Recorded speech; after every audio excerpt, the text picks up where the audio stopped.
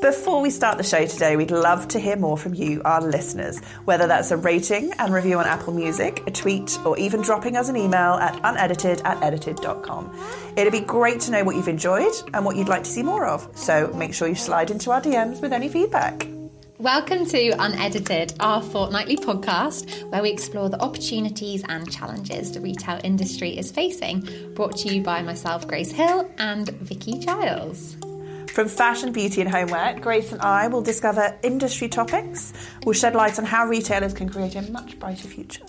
So today we have a very special episode in honour of International Women's Day on the 8th of March to talk about a different side of fashion retail. We want to demystify getting ahead in the fashion industry. Whether you're at school, university or just looking for a new challenge, we have Dior with us today to share tips and experiences on how our listeners can rise through the ranks.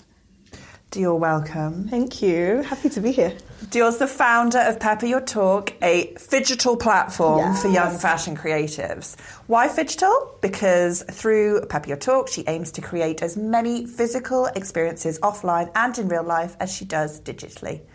In 2017, she founded the Junior Network, fashion's first members club for young professionals. And with the help of Dior's network of industry leaders, the Junior Network has supported the career ambitions of employees at companies such as Vogue, Net-a-Porter, ASOS, Farfetch and Amazon Fashion, amongst many, many others. Additionally, Dior is a guest lecturer, panel moderator, workshop facilitator and speaker covering topics such as fashion, careers, confidence, enterprise and diversity. And remarkably, she has made time to be with us here today amongst all of that. From my sick bed. We have dragged you here, Dior. We do apologise, but we needed to hear from you. Happy to be here. So before we start today, we wanted to talk a little bit about how we each got into the industry. So Grace and I both come from industry. Obviously, you do as well. How did you get into it? So I always say my mum kind of gave me no choice because she named me Dior. So yeah, I always had to work in fashion, but I genuinely don't feel like I could do anything else. And I've explored through education, different sides of the industry, art and design, textiles, fashion and clothing, and then fashion promotion to find my space. And then eventually I created my own space in fashion. Amazing. Well, me, myself, I didn't really have any kind of academic background within fashion. So I did American studies at the University of Manchester, so absolutely nothing to do with the industry whatsoever. But I did work in fashion retail throughout my kind of university career, whether that was like Warehouse or Topshop and various different kind of brands. And just sort of, as everybody does when they're at university, go through that period of time going, what am I going to do with my life? And I started researching roles within head offices of the companies that I'd kind of worked at throughout university. Originally, I started to apply for jobs locally in Manchester, but at the time, this was a while ago, I'm not going to say how long, just a while. Those kind of entry-level positions didn't really exist outside of London, so I had to make the decision to move to London, and I applied. How did that feel? Yeah, no, it was obviously... do you know what? There's an element of me that thinks I'm super glad I did it, because to go to, I guess, where a lot of people would consider in this country to be the centre of that kind of industry, and obviously that's changing now. We've got a huge kind of presence in places like Manchester, in Leicester, of these kind of industries. It felt exciting at the time, but I applied to the Arcadia Group as a graduate, was eventually placed in the Miss Selfridge brand, and I worked my way up from admin assistant, photocopying. Yeah. Good those skill to rolling have. rocks. Faxing back in those What's days. faxing? Yeah.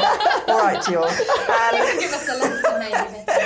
And I worked my way up to established buyer, where I worked on a number of areas, including jersey tailoring, knitwear, and in branded buying. So, and then eventually came here to Edited, yeah. where you met me, which was the happiest day of my life. We just found out we have the same middle name. So Really? What's that? Ellen. Yeah, it's not that common, is it? No, it wasn't. We literally found it out the other day, By over chance. a year of working with each other, and we've never discussed our middle name.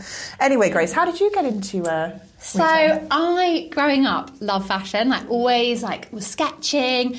Even had the most, because I used to go and spend a lot of time with my grandmother, and I'd always be drawing there to keep me busy. And then as I was going through school, kind of strayed away from that. Didn't want to pursue a university degree in the arts. So I was ended up going to University of Bath. I did what's called BBA, which is Business Administration. And what was amazing about it is it was a sandwich course. So I got to do 2 6-month placements. I worked at the Crown Estate. And of course you did. Of course I did. And Lizelle Beauty. But I think what was amazing about it is from the experience of the placements and the internships was I realised what it was that I wanted to do, and that always led me back to wanting to work in fashion. Yeah. But then at that point I realised I didn't have that fashion degree or that arts degree, and I vividly remember again like you, in that final year of uni, like stressing, like what is it that I'm going to go and do afterwards, like what role. Like a lot of my like peers were going into investment banking or accounting or like I just could not see myself going down that route at all. So I remember being sat in the library and an email came through from the careers department that was like, international merchandising role. And I was like, oh, this looks really interesting. Right. And I clicked into it. And what I loved is that it kind of had that mix of creative but analytical, using both sides of my brain. And so I actually ended up moving out to the States, working in Ohio, of all places, and joined the leadership development program at Abercrombie & Fitch, which was a real experience. They've got their own like town there, haven't they? Abercrombie & Fitch town. The whole place smells like Abercrombie, I'm sure. Yes, I know. I just remember turning up for the interview and being encouraged to wear flip-flops, and we got like... Did they put the models on the door as you walk in? We actually did have models at that time when I started working there. Yeah. I would demand a pedicure as part of my life. Yes, I know, that's part of my package. Yeah. It was wild. But I guess within kind of like 6 months, I was presenting to Mike Jeffries, who was the infamous CEO at the time. So it was really a baptism of fire, but I learned a lot. I can imagine. I think that's so important as a junior to kind of have those big moments really early on in your career. It was incredible. Yeah. So Dior, can you explain to our listeners what Pepper Your Talk and the Junior Network is and why you built them? Okay. So Pepper Your Talk, I would say it's for students and graduates, and it's about giving them real insights into the industry. So from my experience at university and then my peers' experiences and then all the young people I speak to now, they just are so disillusioned about what fashion actually is, and actually it's just another corporate sector. It's just about climbing the ladder in the same ways, understanding hierarchy, company politics, culture. So I guess I just go into universities, do a series of different lectures and host my own events in which we kind of demystify all the areas, and then also do workshops on like CV, cover letter, confidence, just the real key skills, soft skills that they need, and then the hard skills as well, like the things they need to present. So that's what Pepper Your Talk is. And then the Junior Network, I would say, is birthed out of the last need I had when I was in the industry. So when I was at Burberry, I wanted fashion friends. I wanted them to be friendly. I wanted a space that felt like a careers advisor, but a bit more cool. And I wanted to go to events and meet senior leaders in a really non-judgmental environment where I could ask the silly questions that you have when you're a junior. So then I created the club. So they go hand in hand. So it's like students, graduates, and young professionals. But then I thought I'd split it up just so that there's clear lines between the two. What an amazing organisations to have built. So we know you previously worked in fashion at Burberry. Yeah. So how did you start your career there? Oh my God, the story is so... Listeners, you're going to love this. Okay, so I worked... Every summer I'd work in Harvey Nichols in the Burberry department. And that was like a 10-pin job. Amazing. I absolutely loved it. Loved it. I love customer interaction. I love speaking to people. I love selling, making money. Commission? I didn't get any commission, actually. So I'd give it to my teammates, and they loved working with me because I could sell. So they're just like, you want to work with Dior today? So they were making money from me. And then... So one day my agency called me up and they're like, do you want to work in the Burberry sample cell? And I was like, yes, in the head office. So I was like, okay, like this is my time. I knew I wanted to work in PR at that point. I thought I wanted to work in PR. So my plan mentally was to go in and hand in my CV whilst I'm working the sample cell. Didn't have the confidence. That's so bullshit. Like, you just had that about you. That was the plan, but I didn't do it. You spoke too soon. You gave me all the accolades. I didn't do it. I walked around the PR department one time on my lunch break and I was like, these people look so serious and like they're so grown up and I'm only like 21, I don't know what I'm doing. And I had to wear this horrible like Zara suit. I just felt so like not ready. Yeah. So on the last day of the sample sale, I was like in my head, basically beating myself up and being like, you're so stupid, like you should just do it. And the head of, I think it was like asset and profit protection, so like APP, security, I guess. He was like, oh, you've worked so hard all week. What do you do? Where are you from? And I was just like, oh, I'm from Harvey Nicks, but I'm temping, blah, blah, blah. Long story short, he put me in touch with Amanda, who was the head of press samples. And I got an interview for a 6-week internship. And I literally like made best friends with everyone on the team. And then they hired me off the back of that. Yeah, crazy. How amazing is that, though, So that your crazy. hard work was recognised? Yeah. Like, that's incredible. That is, so when I go into like universities and tell this story, I always say like work hard in everything you do because you don't know when you're going to be recognised. And I guess you kind of like, you networked with the people around you and that got you somewhere. Exactly. And when I got that internship, I was like, one of my friends was like, oh, I was convinced I was going to get a full-time job. And she was like, no, those things don't happen. And I was like, you're not me. Like, I will make it happen. Yeah, I will make it happen.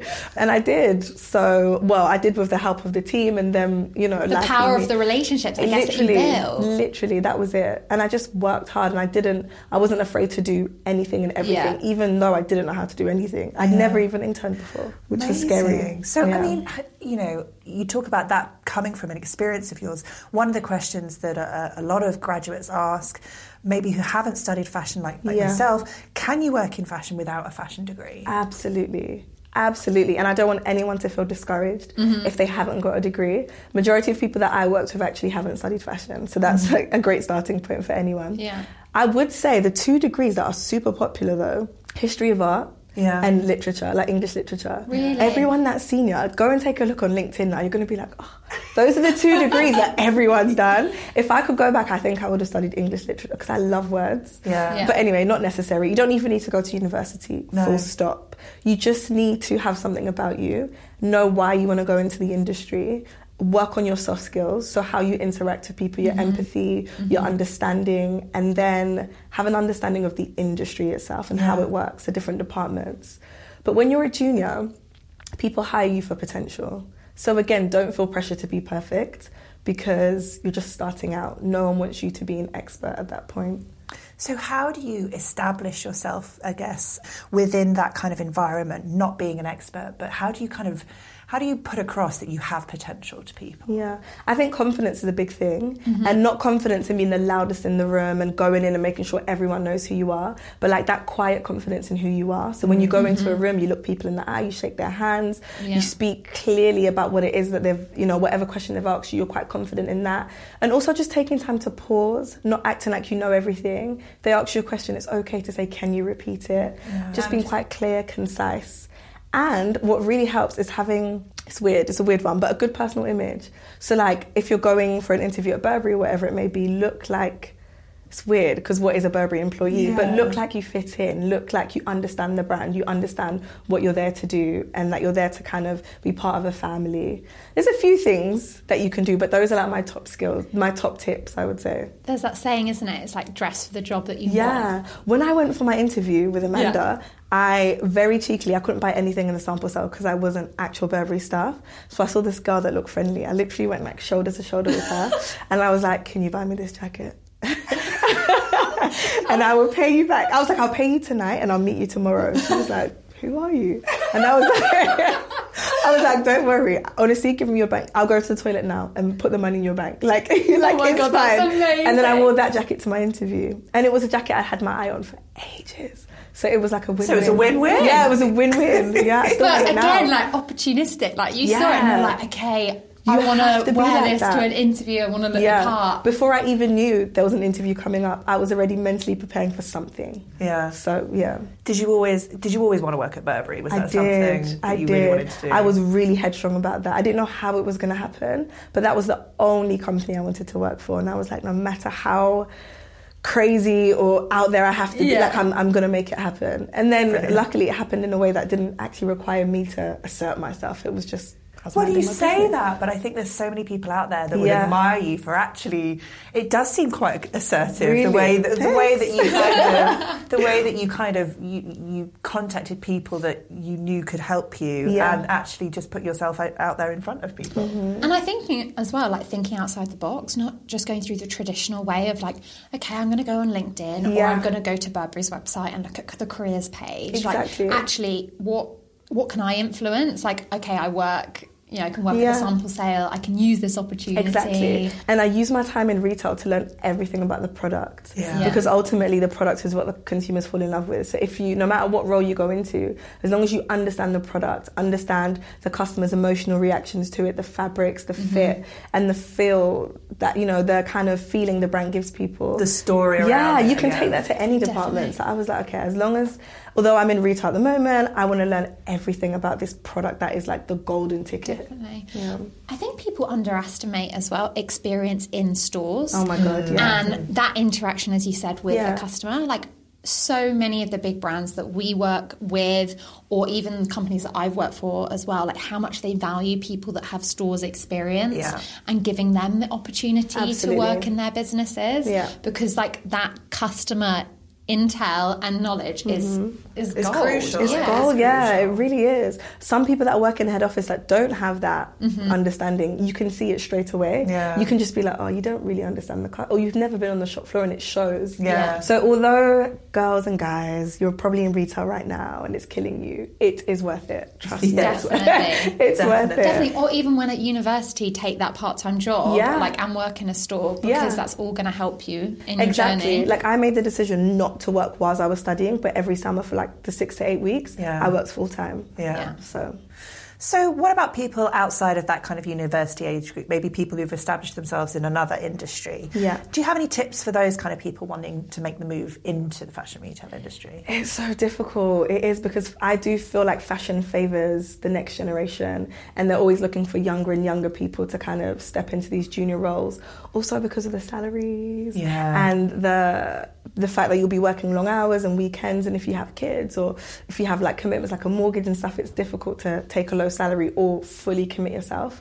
But there are ways around it. I think for someone who is probably a bit older, network your way in and find the key decision makers, like go to panels and stuff and let them be your voice and be your advocate.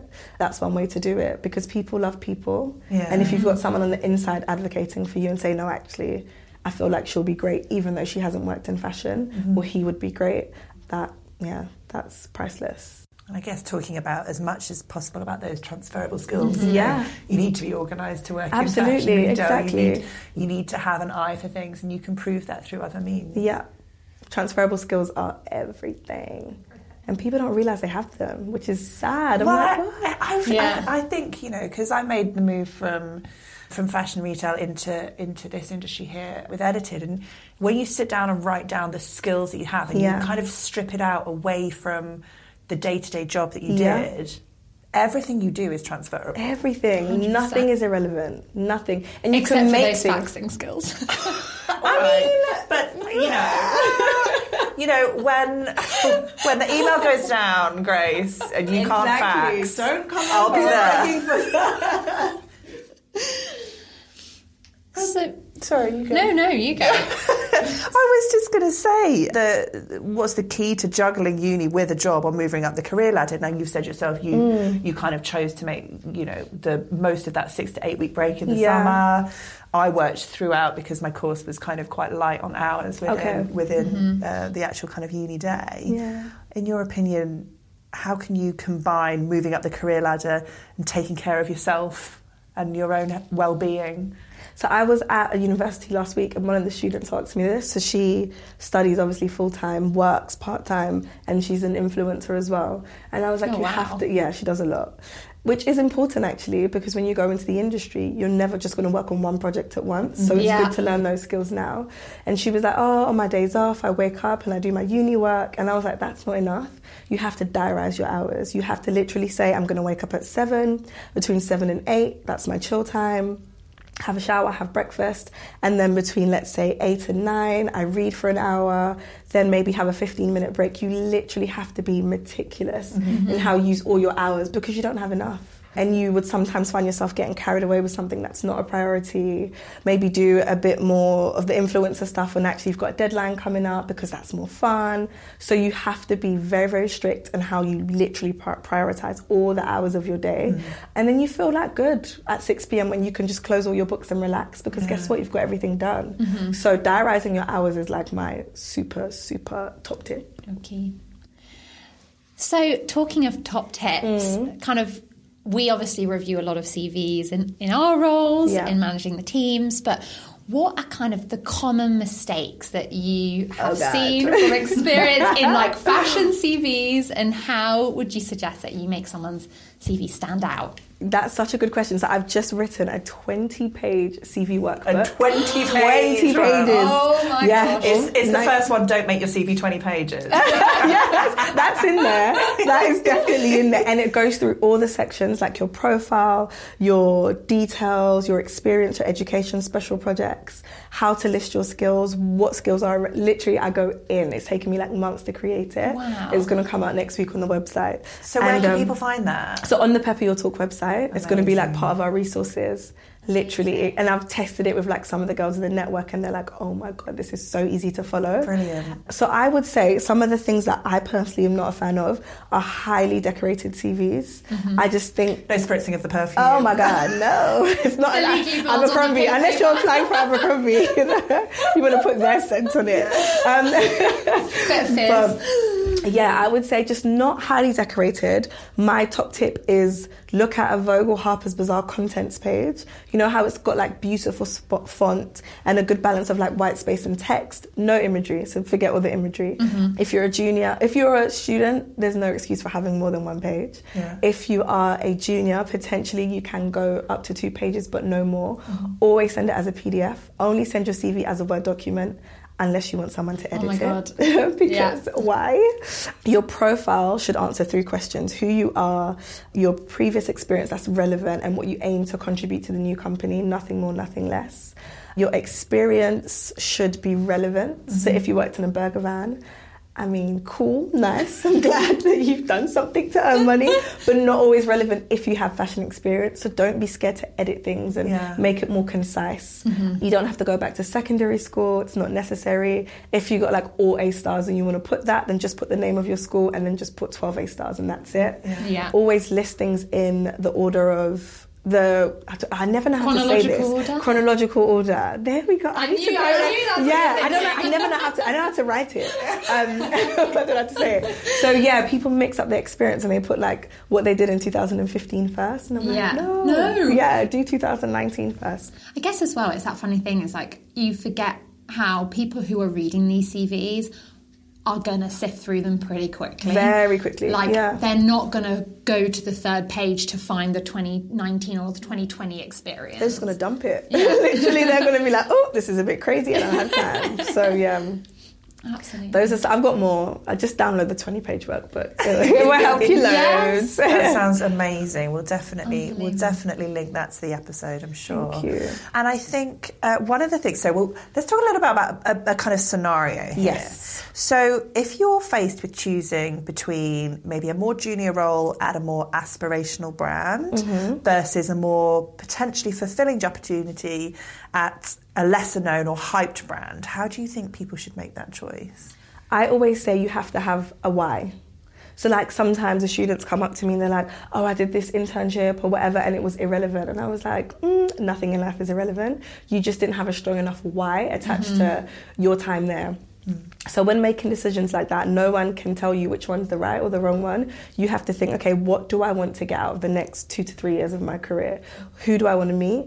What skills do I want to develop? What personal things do I want to develop? Maybe your confidence or your ability to speak in front of senior leaders, and which opportunity is just going to get you to that quicker. Literally, it's that simple. Sometimes we like dilly-dally over things and make things complicated, but if you have your goals in front of you and then you compare the 2 opportunities, it becomes very clear. So define your goals before you look at anything. Absolutely. Have a why in every single thing you do. Like I say to the girls and guys as well, like have a why for just your everyday, because your life becomes so much more meaningful and fulfilling. Like it really does. Like even if you're just going to meet friends, like maybe it's I want to have a really, really enriching conversation. And you guys can like talk all your rubbish and giggle, but then you just kind of switch it.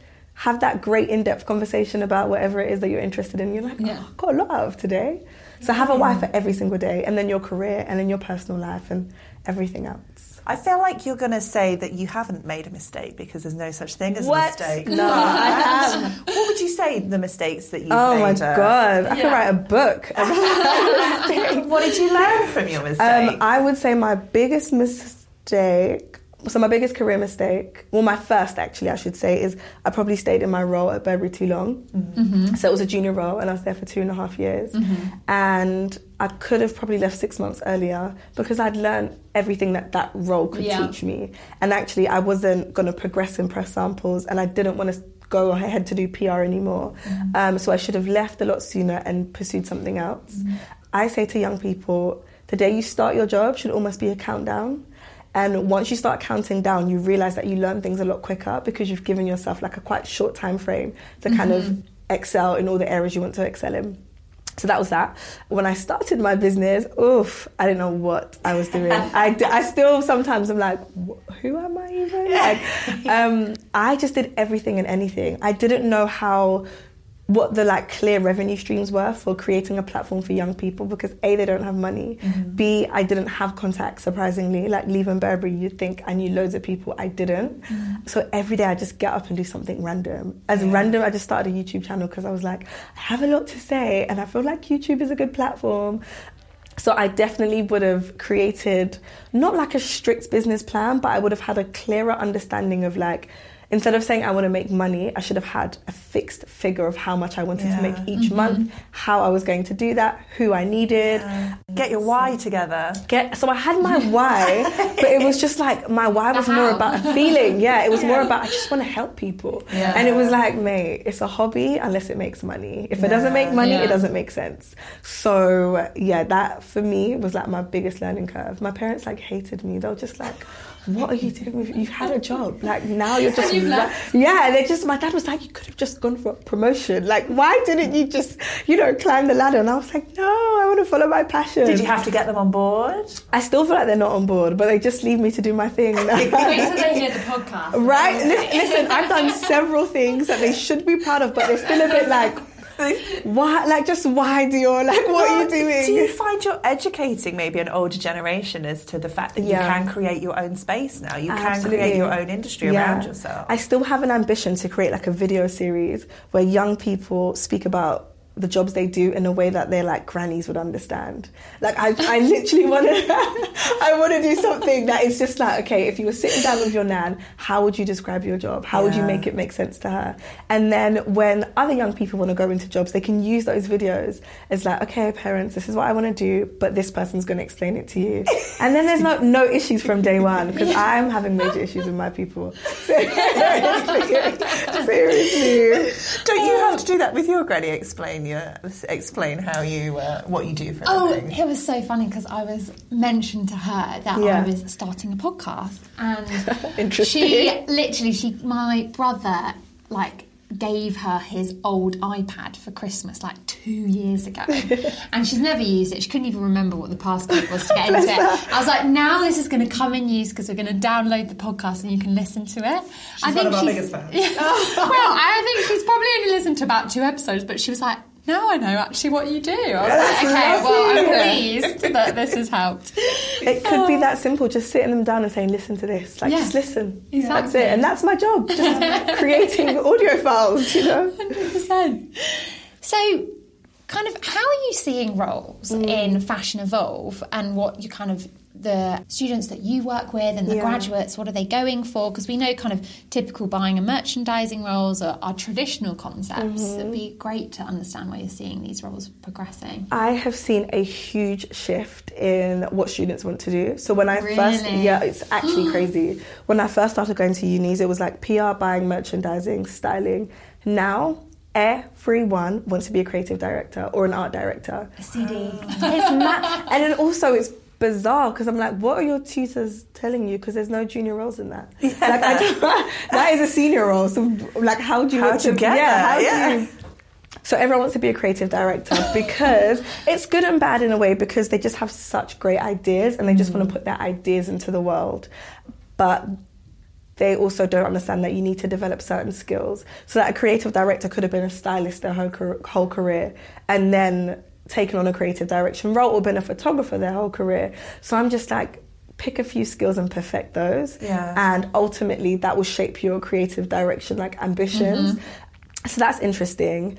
I love the fact that technology is changing the industry, and also like Gen Z kind of mindsets are changing the industry as well. So I have this lecture that I do on future-proofing your career, and it's all about like the retail revolution and like resale, the whole like re-commerce, so resale, restoration, what's the other one, and rental. And actually a lot of like big players, luxury brands, department stores are having to get involved now. They can't ignore it. I think it's going to be worth like 1.96 billion by 2020 in 5 years.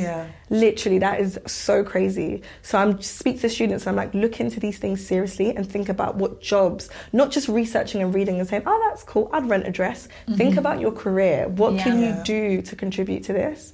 And then there's roles like, I think at Vogue, there's a role like a Snapchat editor, where their role is specifically to create Snapchat content for like 16 to 18-year-olds around the world. So the roles we know now are going to change so much, and I say to people, future-proof your career, learn tech skills, and the conversations you have with your friends are going to shape the direction the industry is going to move in, because you guys are, like Gen Z, are the ones that everyone is trying to like grab right now. So yeah. It's interesting, isn't it? Because we have a partnership program with universities where during university courses, students are able to learn how to use Edited as a tech platform. And it's so valuable. It's such a valuable skill when they apply for jobs or they go into these entry positions, because ultimately the directors, the VPs, the senior managers, they're not necessarily the ones that have the time to pull this analysis or this information, and being able to go in there and offer value and give them within, you know, a minute a view of the market and what's going on is so valuable. So definitely, I think learning those other skills. And you're kind of right, not all of these jobs exist at the moment. No, they don't. So kind of figuring out what they could look like in the future is definitely something. How is the industry moving? And you can create your own. One of my friends, like when Depop was first starting, she emailed them and said, I want to do partnerships for you guys. And they were like, oh, they didn't have anyone. So she literally created her own role based on seeing this really young platform that's so focused on Gen Z, like a cult brand for them. And then she was like, oh, you're missing a trick. And I get it. And she was young. I think she was like 22 at the time. They've had some great, they've got a Richard Quinn partnership. They had like Ralph Lauren. They did like a curated edit. She's doing a good job. Well, she's left now. She did a great job. A while ago, but it's amazing. So what skills are industry leaders calling from the next generation, and where would you encourage people to focus their time and energy on developing that? I think if we look at what skill everyone wants, you could just kind of get a bit overwhelmed by that. So what I always say is just be specific, look at job descriptions. The skills that they want are hidden in the job description, and just marry your CV with what they say in the job descriptions. But the key thing, though, for me, the biggest thing is commercial awareness. And that being able to contextualize information and saying, okay, I've read this article about, let's say, protests in China and how that's affecting fashion. If you can go into an interview and speak about, oh, I know that like APAC, like the Asian market is quite big for like luxury, but then because of these protests, you're making like the brands are making less money. So and saying, oh, actually, I get this. And actually, I should start thinking of solutions. You probably can't stop the protests, but you can think of ways in which the companies you're applying for could potentially dominate or take control of like that sector in little ways. So have a wider world view about what's going on. And so it's fine to read like Elle and have the like kind of cultural awareness of like pop culture and stuff like that, but read like business news, because actually fashion sits on the fringes of everything. It really does. So it's important to know a bit about everything. Even like setting up Google alerts for like a company that you're applying for and seeing when they come in the news, like that's so helpful. I that's a question I often ask, like when I go into the universities, they can tell me what companies they love, and I'm just like, okay, so what was the last thing they were in the news for, or like what's their share price? You don't have to know, but I'm just like, are you aware that they're like a public company? Do you understand how they operate? They're like, I'm like, you don't love them. If you if you loved a boy, you would know everything about them. Do you know what I mean? So if you love a company, you would do the same type of digging, like go in. So apply your kind of like social media stalking skills literally to anyone you want to work with. That is it. That's the most simple. That's a transferable skill of ever. Exactly. It really is. Exactly. We all have that skill, whether you want to admit it or not. We all have it. So you mentioned it really briefly before. Golden question. Fashion is not known for its big paychecks. Yeah. How can you raise the topic of things like pay rises, especially in a really tough retail environment? If you want a pay rise, you have to create a business case for it. And in order to create a business case for why you deserve more money, you have to understand what value you bring to the company, how you contribute, and what's happening in your department, and then the wider departments as well. And that is not a space that young people are very confident in. So when I talk about value, it's like, okay, how does your role specifically contribute to how much money the company's making or losing, actually? Because you could go in demanding more money. And it's like, well, actually, you guys are not performing well. Do you know what I mean? Yeah. So be aware. Yeah, exactly. And that's a conversation that you can just have with your boss, like when you start. You can literally say, is it okay to have a 5-minute catch up with everyone in the team to understand how each person's role like affects the team as a whole? Is it okay to maybe speak to another department we work closely with to understand how we affect them? And then that will give you a wider context of how your role affects the business. And looking at budgets and stuff, like it's something young people kind of shy away from, but you should know, like, okay, what are your monthly budgets or departmental budgets? Are you hitting it? Are you under? Are you over? And then it will give you ideas of how you can do more, actually. And if you present a strong business case for, okay, well, say you work in press samples and you reduce the sample return rate by 20%, you should know like key figures. Like, okay, let's say certain magazines were bringing things back a lot later, but now they're on time. So now we can share with more publications. Our press coverage has gone up. That within itself sounds brilliant. Yeah. If you can go into a meeting and say, I implemented the new strategy that's allowed us to reduce our return rates, how are they going to say no to you? So, and there you have it. Yeah, present a business case. Don't make it personal. Don't say, I want to buy a house to you, because they don't care. Everyone wants to buy a house. Yeah. Do you know what I mean? Yeah, exactly. Absolutely.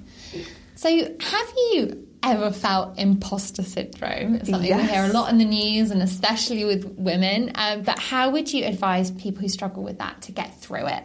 Imposter syndrome is a funny one, and I feel like it's weird because it's almost a good feeling to have, because it means that you're doing something that's a bit bigger than you and you're out of your depth and you're challenging yourself. The key is to grow in the areas that you feel like you're being an imposter, and then you become an expert, and then the feeling goes away, literally. And then the next kind of thing you feel imposter syndrome about is a challenge you just have to tackle. So say you kind of you have to go into meetings every 2 weeks and speak to heads of departments. After you've done that like 6, 7, 10 times, you're going to become super comfortable with that. And then your next challenge is presenting to the CMO, and then that's like where you feel like, oh, I'm an imposter. So whenever you feel a negative feeling about a situation, just make it a challenge, conquer it. And then the next negative feeling, another challenge, conquer that. It's not a bad feeling to have. I don't think so at all. If you're not scared... I love that kind of... Because we talk about imposter syndrome. I think I had it when I came here. Yeah. I felt like I've not worked in this particular environment before. Like, but what are the gaps in my knowledge? Right. And where do I need to fit? Where now do you're I doing need a to fill podcast. up? Like, And you're so comfortable. co-hosting a podcast. Right? I made it. There you go. But no, I think that's so important. Imposter syndrome, we do kind of approach with quite a negative view, but actually, let's make it a positive one. I think if you make almost everything in your life positive, you take control back of your life. One of my favourite quotes is, life isn't happening to me, it's happening for me. And then it's like every negative situation that happens is an opportunity to learn and grow, if you see it as an opportunity to learn and grow. Yeah. And once you do, you conquer it.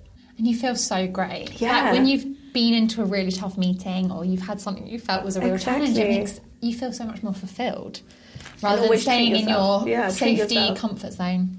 Exactly. Oh. So we know you run absolutely amazing workshops across the country. What is the most requested topic by brands and universities that you've had partnerships with? I want you guys to guess. What do you think? Oh, gosh. What do you think? It's a simple one. Confidence. Yeah, it's literally Is confidence. Everyone wants to know how to build more confidence. And it's such a difficult thing to teach, because confidence isn't like this universal thing where everyone doesn't feel confident in the same areas or for the same reasons. So yeah, I do a confidence workshop, but my main thing that I teach around is that confidence comes from past experience. So even if you failed at something previously, the fact that you've done it should make you feel good, in that you are able to take on challenges, you're able to kind of face things head on. So the next time you just learn more, push yourself further. But it is a tricky one to teach, I'm not going to lie. Yeah. It is a tricky one. It's funny, isn't it? Because whenever we have new hires here, when you do reference calls and you talk to previous managers or co-workers, one of the things that I hear the most is they really need to build up their confidence. Yeah. That's an area or a skill they really need to work on. Yeah. But yeah, it is. I love that it's based on past experience. Past experience. You've always done something. Yeah, exactly. You've always done something that scared you, that you conquered. Always. Yeah. Even if it was you were scared to go to the gym because it's all men and I don't know, you just feel nervous in those environments. It doesn't even have to be related to work. You just look at your life and say, what have I conquered before? What previous experience have I kind of been afraid of and nailed?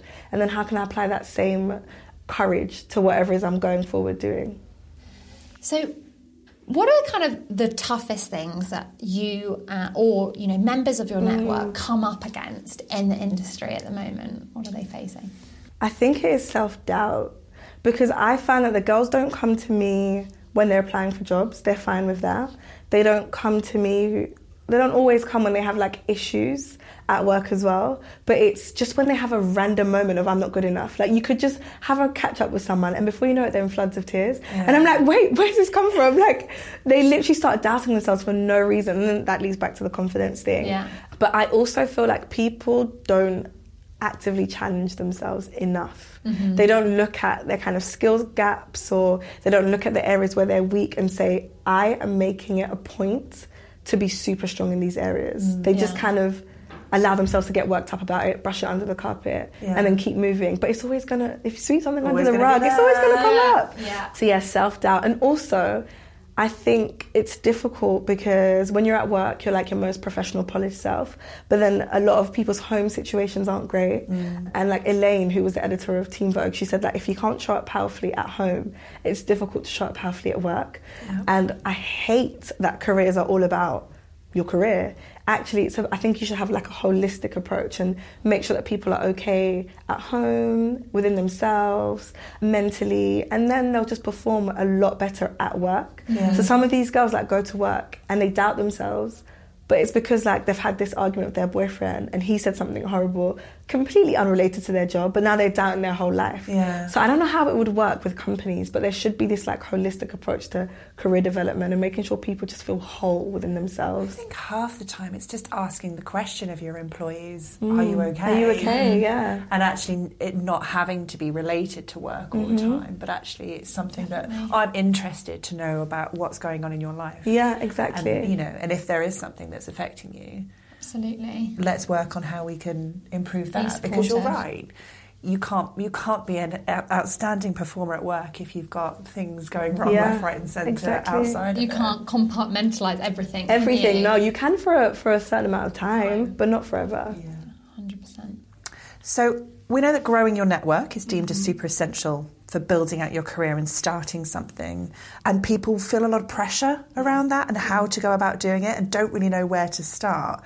What advice would you give them? Join the Junior Network. Join the Junior Network. You heard it here first. I would say, first of all, everyone has a network. It may not be the people that you are your dream kind of network, because some people, with a lot of the young people, they always want to connect with seniors, which is great, very ambitious. But I'm you go to an event and you sit next to a girl who works at ASOS or whatever, and she's on the same level as you. That is who you should be connecting with. Because when you look around the industry, people create grassroots connections and then rise up together.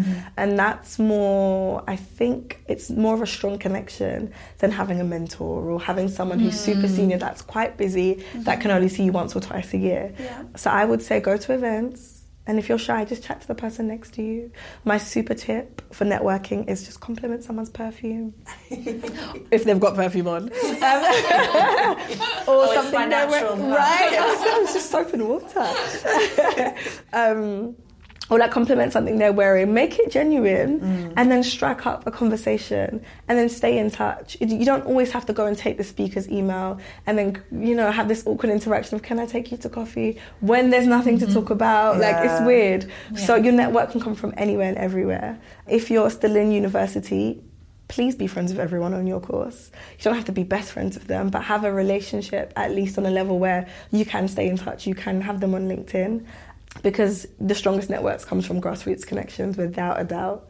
And if you look at some of like the key players in industry, they've moved around with the same people for years and years and years. So start now, start young, start with your peer group. So what about LinkedIn and social media and connecting with people that maybe you don't know personally, or you haven't met? What would you say about that? It can be a bit pretentious, but I would never say don't do it. Yeah. I've made great friends on social media, like literally like really, really good connections.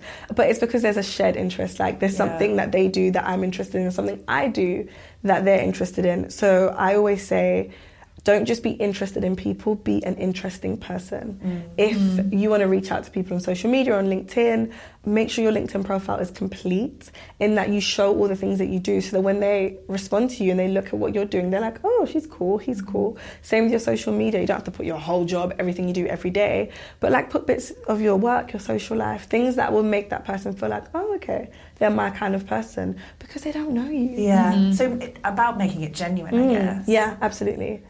And don't force it. Otherwise you can come across a bit weird. Yeah, like a stalker. Don't want that. So what traits would you look for in a mentor to make it a valuable experience? Like me and my colleague Diana were just talking about this very recently. So it'd be great to kind of get your thoughts on that.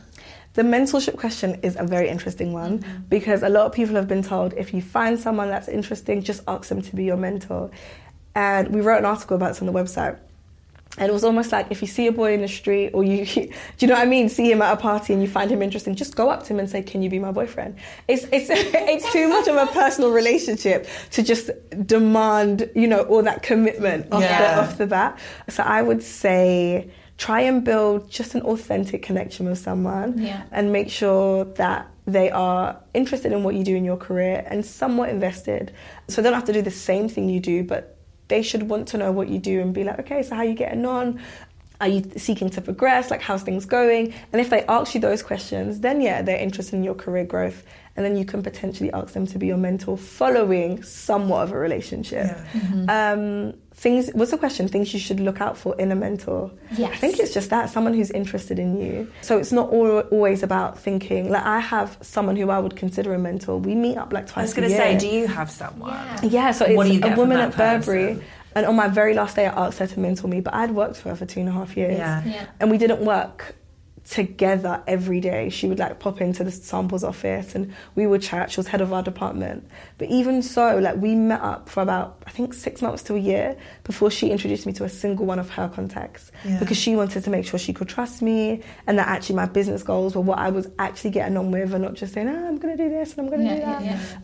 And we did have to build, even though she'd been my boss, I guess, we had to build a different type of relationship. And I had to be patient and not expect a lot from her because she's a VP, she's busy, she's got a personal life, she's got a busy career. She's not going to just give you all her contacts. Yeah, exactly. And give me all of her time as well.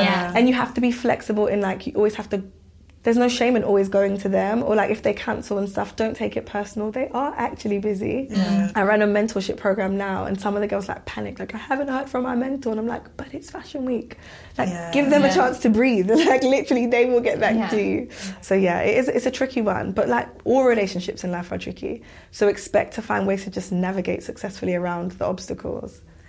So if there's one thing that you think our listeners should take away from the podcast today, what would you say it was? Distill everything, your entire experience. I know, I'm trying to think. What is my main message in life right now? I think people are just people. Fashion feels like it is a very scary industry actually, and there's a lot of important key players and like a lot of gates and barriers and glass ceilings and rooms where people feel like they'll never ever walk into. But ultimately people just want to meet great people. And if you don't spend enough time becoming an expert at something, having an opinion, building your confidence, building your ability to naturally speak to people, make them feel comfortable, it will be very difficult for you to climb up in the industry. So don't worry so much about what other people are doing and actually work on yourself every single day in whatever ways you feel are necessary, whether that's going to events, reading, doing additional courses, whatever it may be. Everyone knows what they need to do for themselves. As much as they try to avoid it, everyone knows. You know where your gaps are in life. So work on yourself and you will be surprised. People naturally gravitate towards you and your confidence will shoot up and you'll be doing things that you never thought you could do. So Amazing. I feel like that's just generally great life advice. Yeah, there for right? everyone. It is. It really is. Absolutely. And for our listeners, how can they connect with you in the future? So, the future's today, right? Yeah. Follow me on social media right now. What are your handles? So, Pepper Your Talk is at... no one hears me when I say it. I'm going to say it slow. At Pepper Your Talk, the Junior Network, at the Junior Network. And then my personal Instagram is at Dior Bediako. That's it. Brilliant. Amazing. Yes. We've absolutely loved having you here. Thank you. It's been a joy. I loved it. So much. I actually feel so much better now. I don't feel so See, ill. we cure people. Yeah. We cure people here. But I think it's the tablet I took just before. Fine. That's some advice. 50% the tablet, 50% your energy.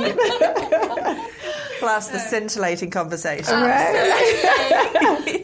Thank you guys so much. We've I've loved loved it. So thank you for listening to Unedited. If you've enjoyed today's conversation with Dior, make sure you subscribe to keep in the loop with upcoming episodes. It would really make our day if you could rate, review or subscribe to us. You can get in touch at unedited@edited.com or tweet us at edited_HQ. Bye. Bye. Bye.